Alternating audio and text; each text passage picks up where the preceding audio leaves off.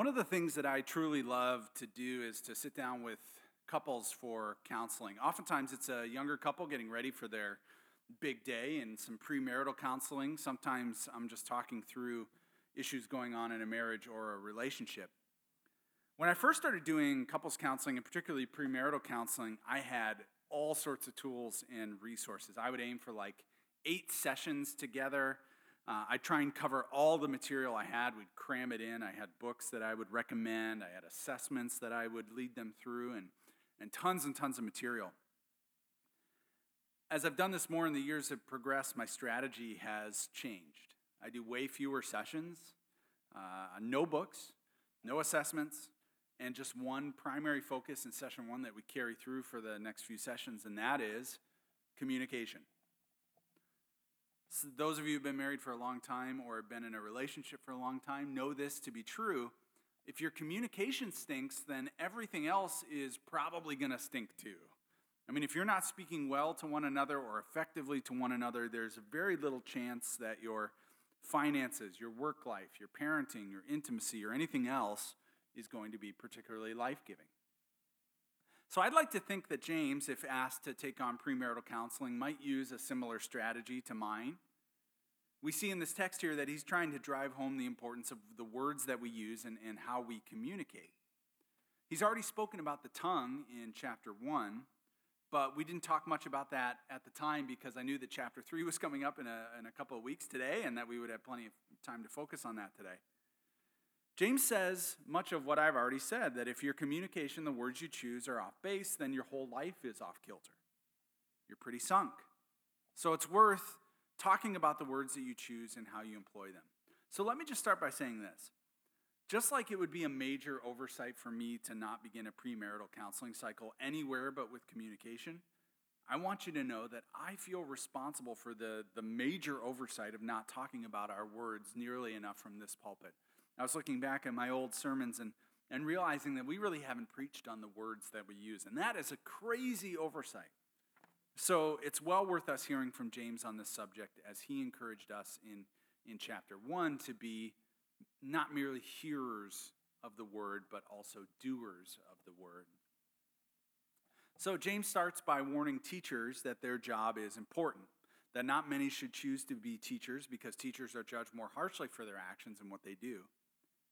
And then James gets into the topic of the tongue and the words that we choose, and he really doesn't come back to teachers again in this passage. So there's a natural question that many have asked, is this scripture only really applicable for teachers?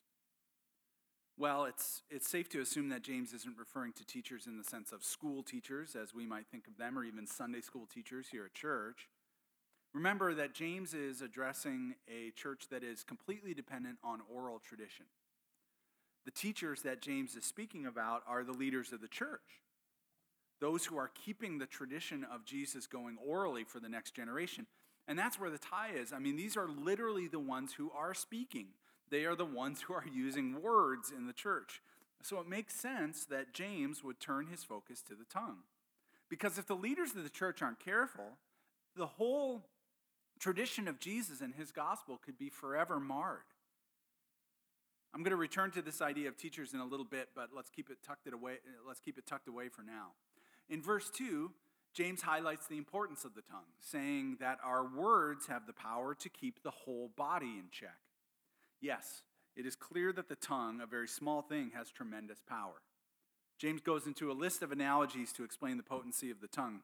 He compares it to the rudder of a ship, a relatively small thing that guides the boat as the captain steers it.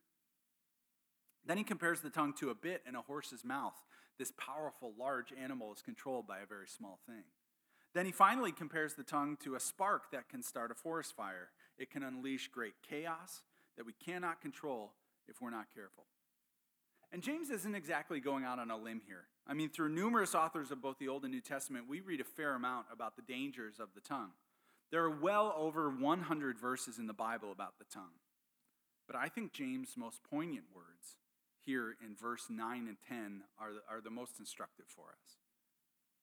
With our tongue, we bless the Lord and Father, and with it we curse those who are made in the likeness of God. From the same mouth come blessing and cursing. My brothers and sisters, this ought not be so. The tongue can do so much good, or it can get us into so much trouble. And as Christians, if you are someone who calls yourself a follower of Jesus Christ, this shouldn't be so. We have to do better with our speech.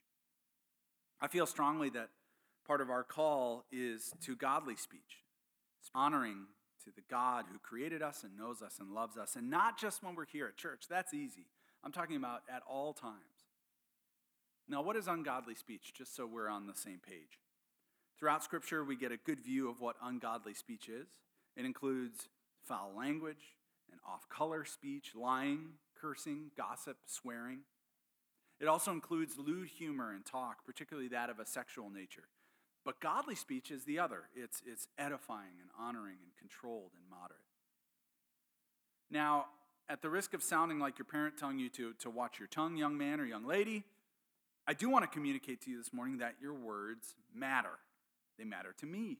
They matter to God. They matter to the people around you and the world around you. So don't just brush off the call to godly speech as some sort of pious ideal. It is a noble and I would say essential ideal for us. Kids who are here today, this is not just for you. This is for adults and kids alike. It is a level playing field in this sermon. Our words and how we use them, they matter. And if you call yourself a follower of Jesus, you need to know that you're held to a higher standard. I don't hold others to the same standard who don't know and love and follow God. And our culture certainly doesn't encourage godly speech, but Christians, they need to embrace this higher standard because our words matter. I'd like to offer 3 reasons why our words really do matter, and I'm indebted to Ken Witzma and A.J. Swoboda in their book, Redeeming How We Talk, and their helpful distinctions that helped form these reasons. Reason number 1, you are your words. Your words matter because they are a reflection of what's going on inside. Have you ever heard something come out of your mouth and then asked, where did that come from? You know that emotion? I know that I have.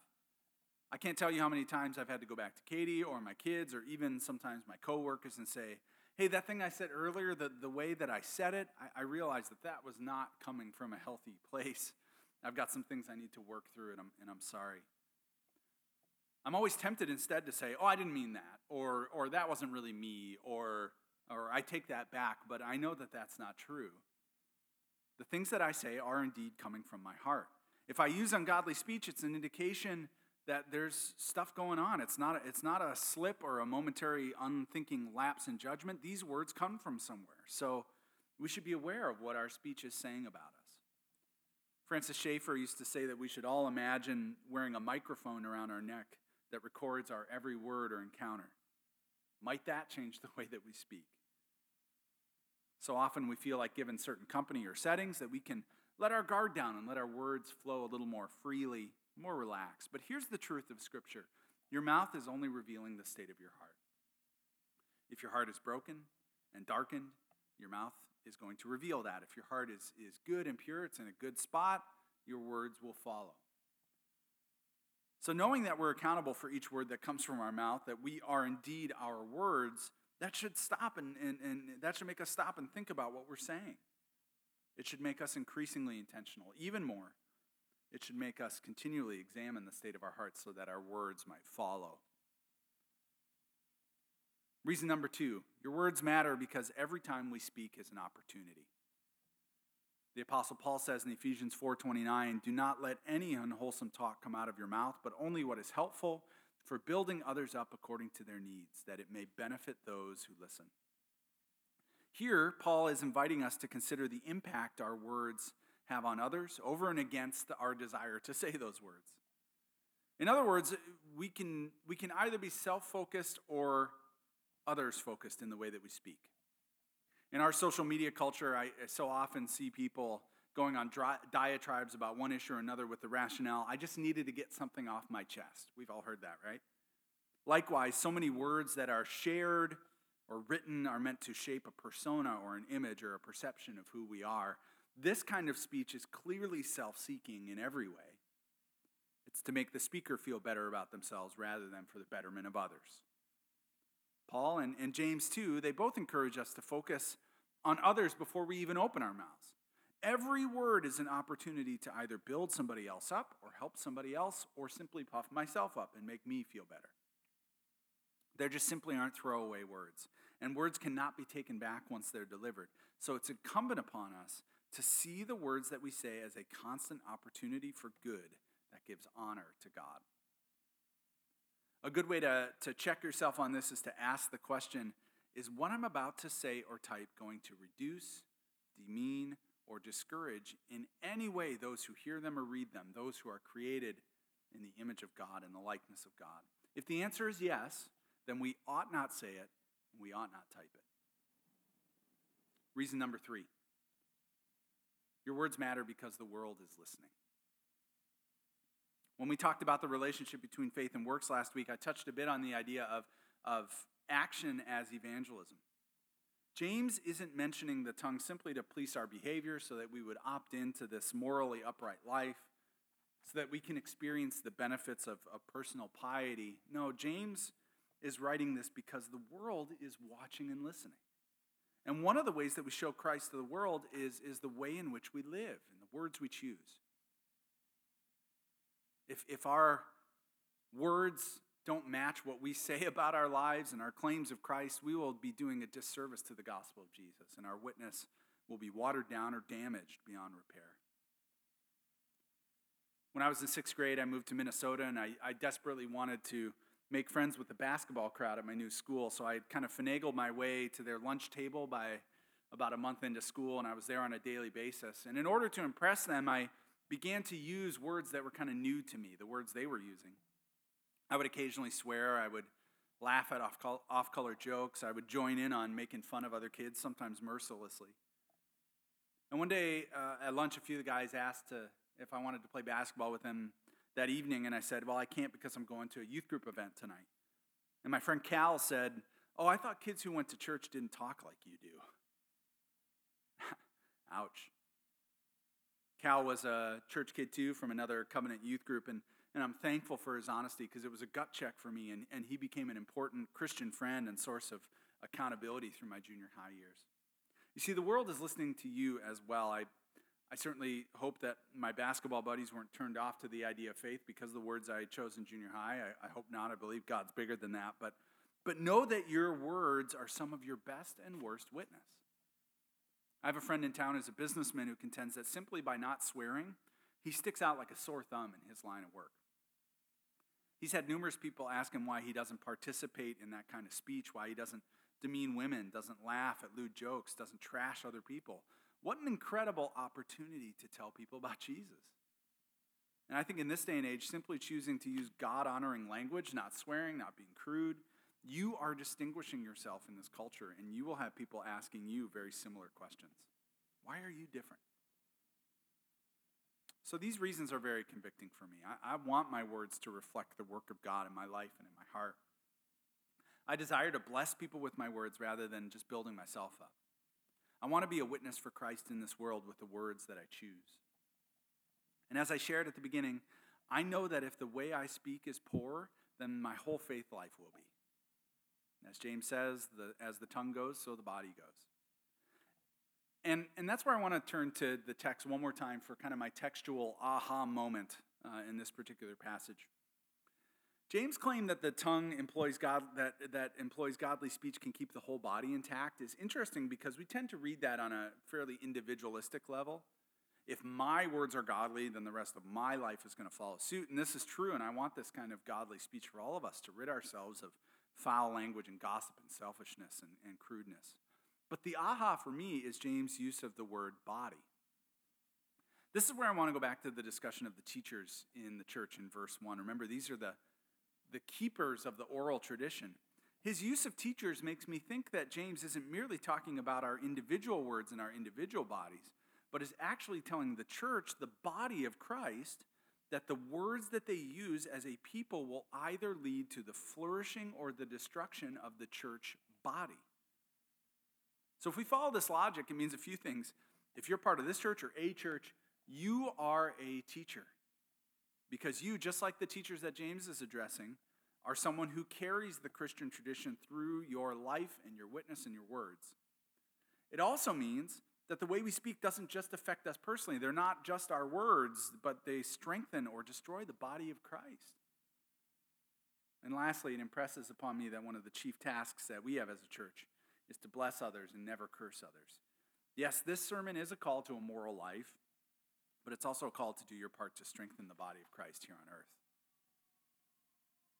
We could talk about any number of things pertaining to the Christian life on a Sunday morning like today, and all of them are important. But much like those couples that I meet with, if our speech, our communication, the way we talk, doesn't precede all of those important things, then they're destined to be impotent or they're destined to fail. So as we close this morning, without being too heavy-handed, I would like to invite us into a time of confession and commitment. Let's confess our ungodly speech. And let's commit to take more seriously the call to God-honoring speech. For our own sakes, certainly, but even more so for the edification of the body of Christ and for the sake of witness to the world. I want to invite you to pray along with me, and trust me, I'm praying this prayer first and foremost for myself because I need it. There are going to be some brief breaks along the way for you to silently add your own prayers. Let's pray. O most holy God, we confess today how difficult it is to tame our tongues. We lay before you words that we wish we could unspeak.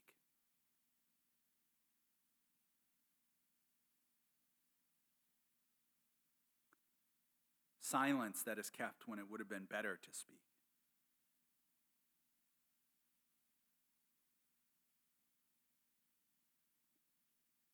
We lay before you our doublespeak and inconsistency, all the talk behind backs.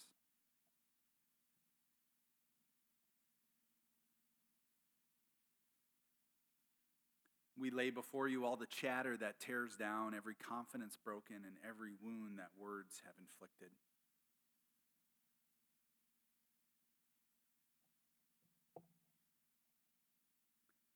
Lord, we ask for your help, that you would bridle our tongues. Help us to think before we speak. Guide us to use words that build up rather than tear down. Help our tongues to lead us into maturity and faithfulness.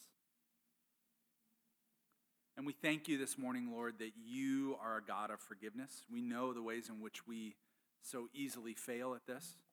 So we thank you that you forgive us, that you lift us up from that place and you offer us a new start. We desire, Lord, that our words might speak well of the work that you're doing in our hearts and might speak well to a world that is listening. Help us, Lord, we ask in your name.